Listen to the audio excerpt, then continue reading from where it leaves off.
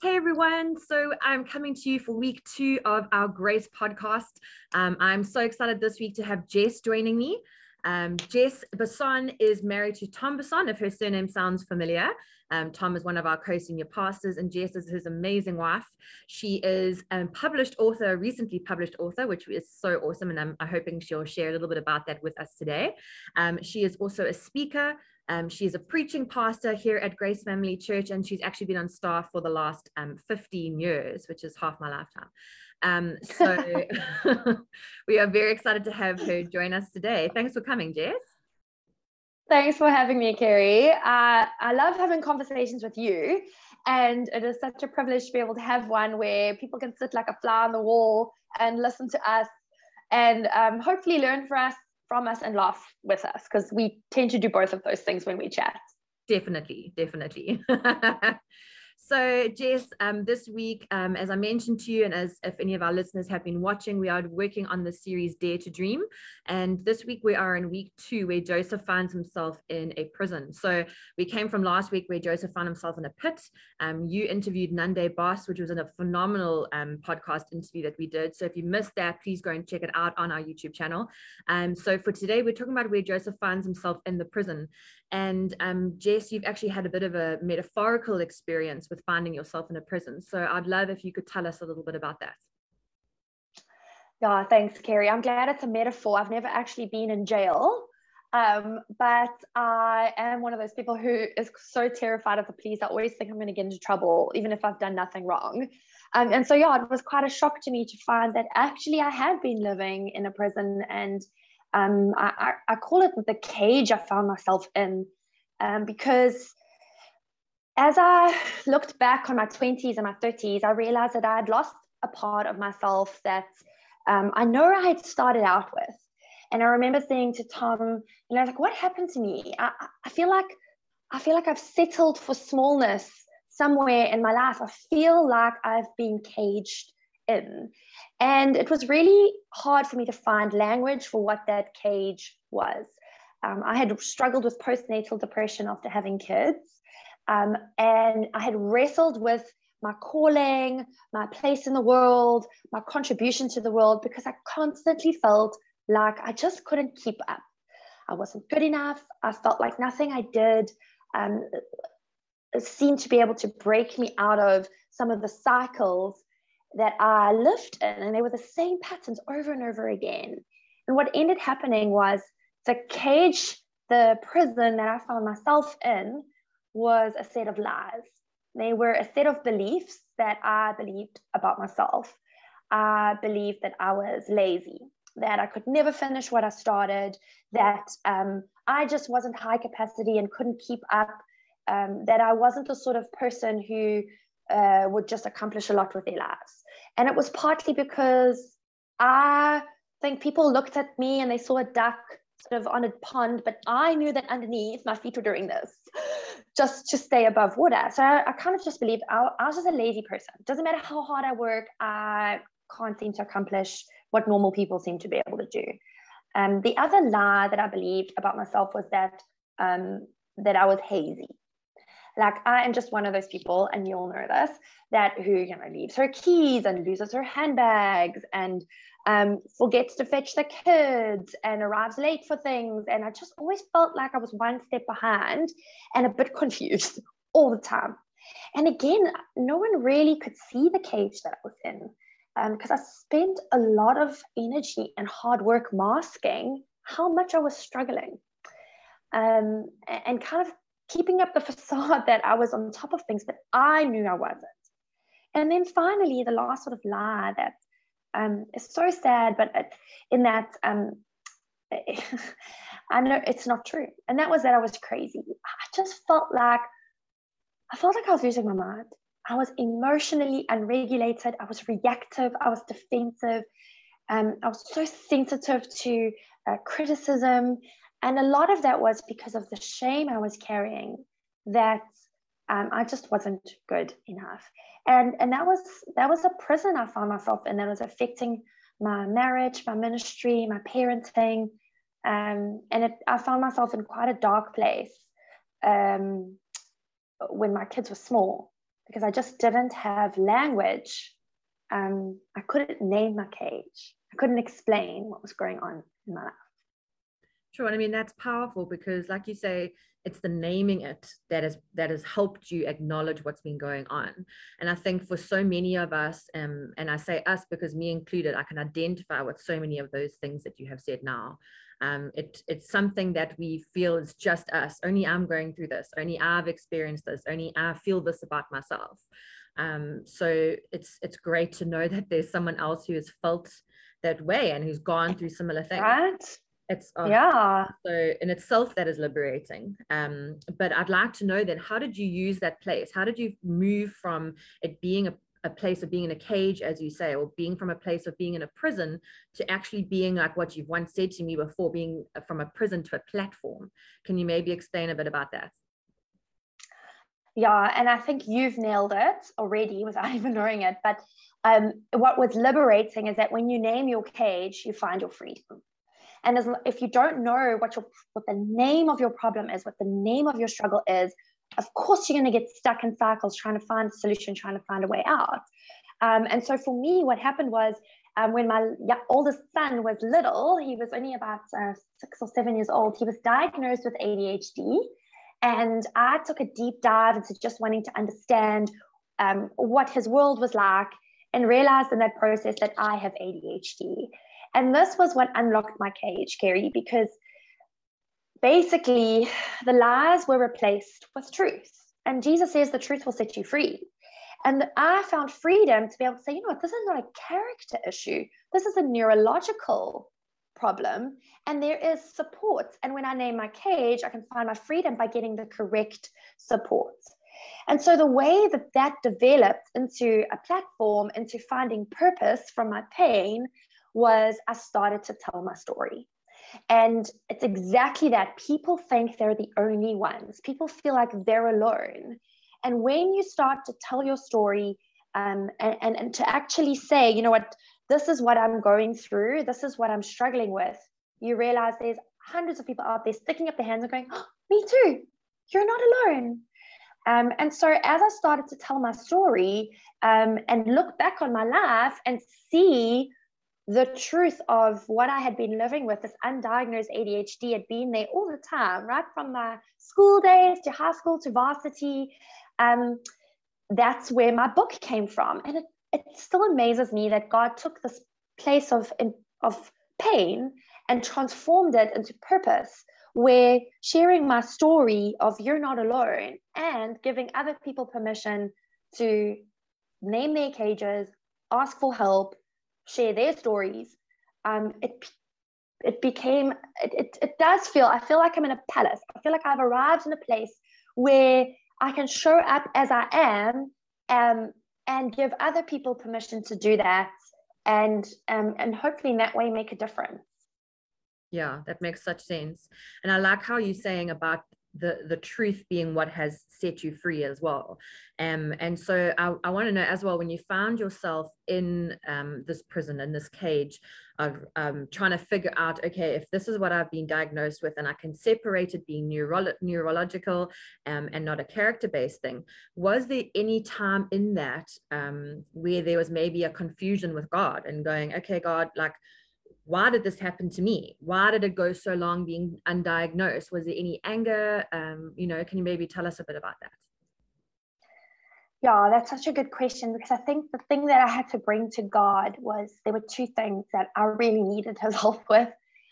For me, there was shame, that I had to forgive myself for the hurt that I'd caused when I wasn't in a good place. And I had to forgive myself for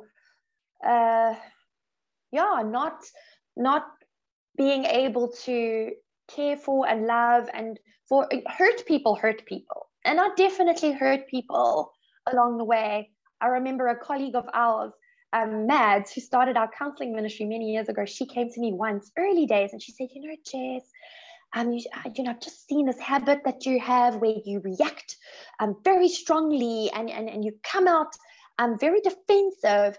And when I heard her say that, I was like, no, I don't, which is like the most ironic thing I could ever have done. And I came out boxing and I felt attacked. And that was a microcosm of many times where I didn't have the skills.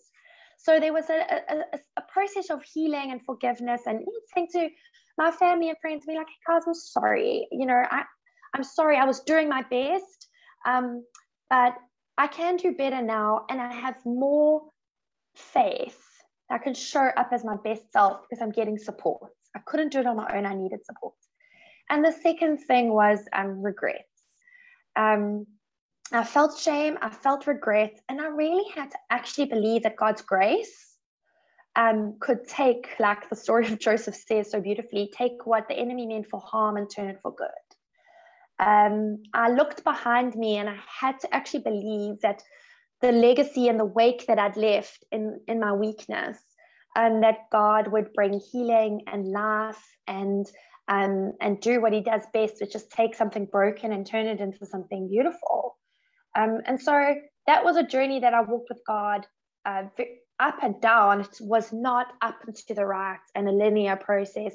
It fail and fail forward and fail forward and receive forgiveness, give forgiveness. And that was a big part of the journey for me. I totally agree with you. And I think with everything we go through in life as well, we never feel like it's a continuous upward trajectory. Like you say, it's up and then down again and up and then down again. If there's maybe any of our listeners who are finding themselves where they felt like they had started making process and progress, where they are maybe finding themselves caged and in a dark place, is there maybe something practical that you can give to them in order to help them to maybe make that next right step that's going to lead them up again?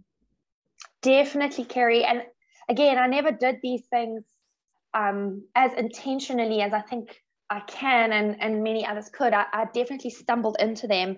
But for me, honest, faithful friendships, they saved my life. Like friends who had the empathy and compassion to see when I was struggling, but also held up a mirror to me and gave me a perspective.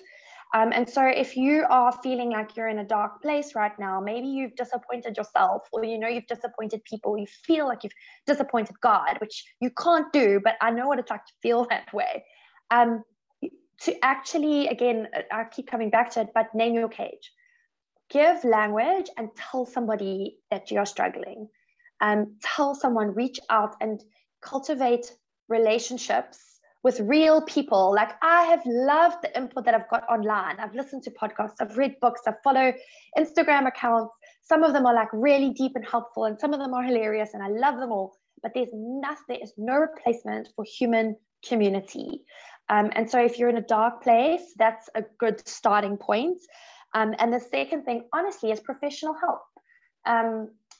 Whether it's a therapist, whether it's a dietitian, whether it's a financial debt advisor, whether it's a recovery meeting, whether it's marriage counseling, whether it's an intervention for your child at school with an OT. When you name your cage, you find your freedom. And so face the reality of what you are dealing with, give it a name, diagnose your condition, whether it's I'm lonely or I'm in debt, and then go to someone who is more skilled than you and ask for help. And that's not an easy process. It sounds simple. It's hard. It's vulnerable. It's going to require courage and candor, and you're going to have to put on your big girl panties and get on with it. But I know that leads to freedom. I've experienced it myself. Sure, that's phenomenal. Honestly, and I love that I asked you for practical, and that is practical. It's something that you can tangibly go, I'm going to hold on to this thing, and that's what my next thing is going to do. I think too often we surrounding ourselves with everything going on. So thank you for being able to give us that one thing we can hold onto and take forward. So what I'd like to know, and I'm sure all our listeners would like to know, is where do you find yourself today? Where do you find yourself? I find myself, if I take a long view, I find myself in such a good place. I feel more self-acceptance. I feel closer to God. I feel like I am helping other people, which makes me feel so much better about the long-term journey that I've been on. When I zoom out, Kerry, I honestly feel like I have one of the most amazing, incredible lives Like I'm in awe.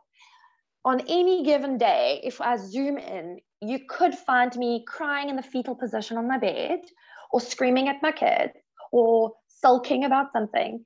And so it's almost like the struggles continue, and the ups and downs and the habits. And I have not arrived, but I've grown.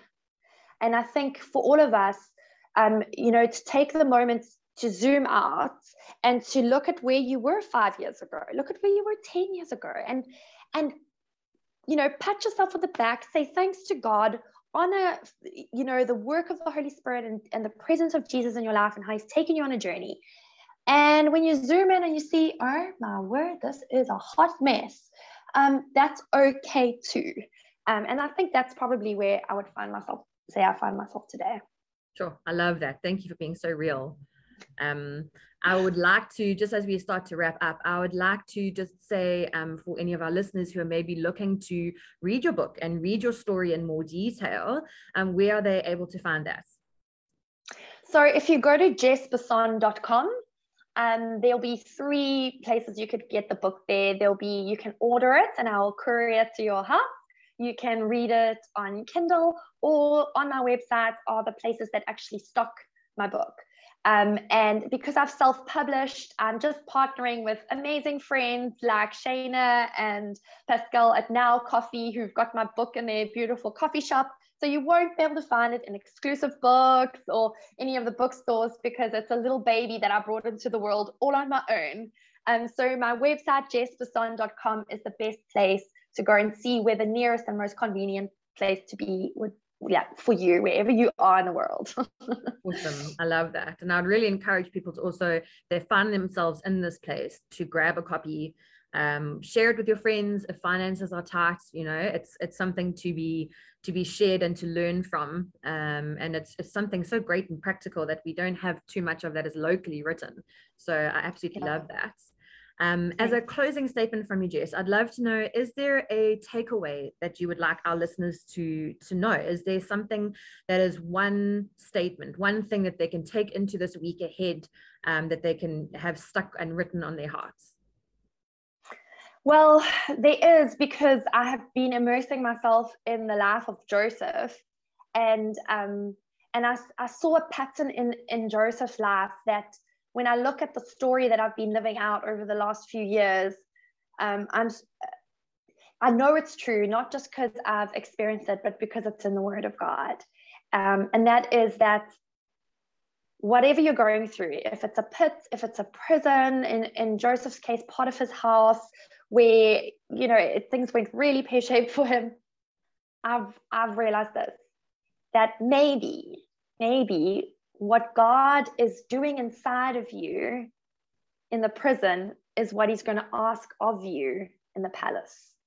And whatever dream you're dreaming, that person that you want to become, God is doing something inside of you right now that girl over there, that person over there, is going to need inside of them. God is upskilling you. God is developing muscle in you. God is teaching you how to problem solve, how to think, how to come to him. And maybe, as much as it might suck where you are right now, what God is doing in you in the prison, he's going to ask of you in the palace. And I'm grateful. I'm grateful for the pain, because God transformed it into purpose. And I know he can do that for anyone. Yeah, sure. That's so profound, Jess. I really appreciate that. Thank you. And that's encouraged me as well, even. So I'd love to pray with you, if you're okay with that, as we close. Love, please. Awesome. So Heavenly Father, I thank you for this time that we've had with Jess today.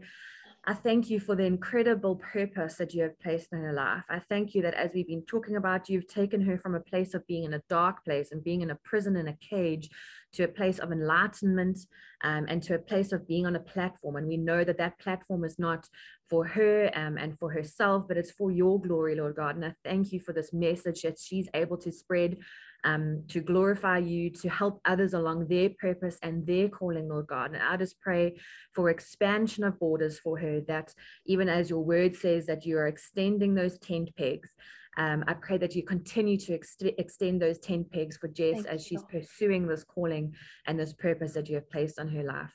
I thank you for your protection over her. In Jesus' name, amen. Thank you, Kerry. Amen. Thanks so much, Jess, for being with us. And thank you for having me. It's been a great time with you. Awesome. Cheers. Bye.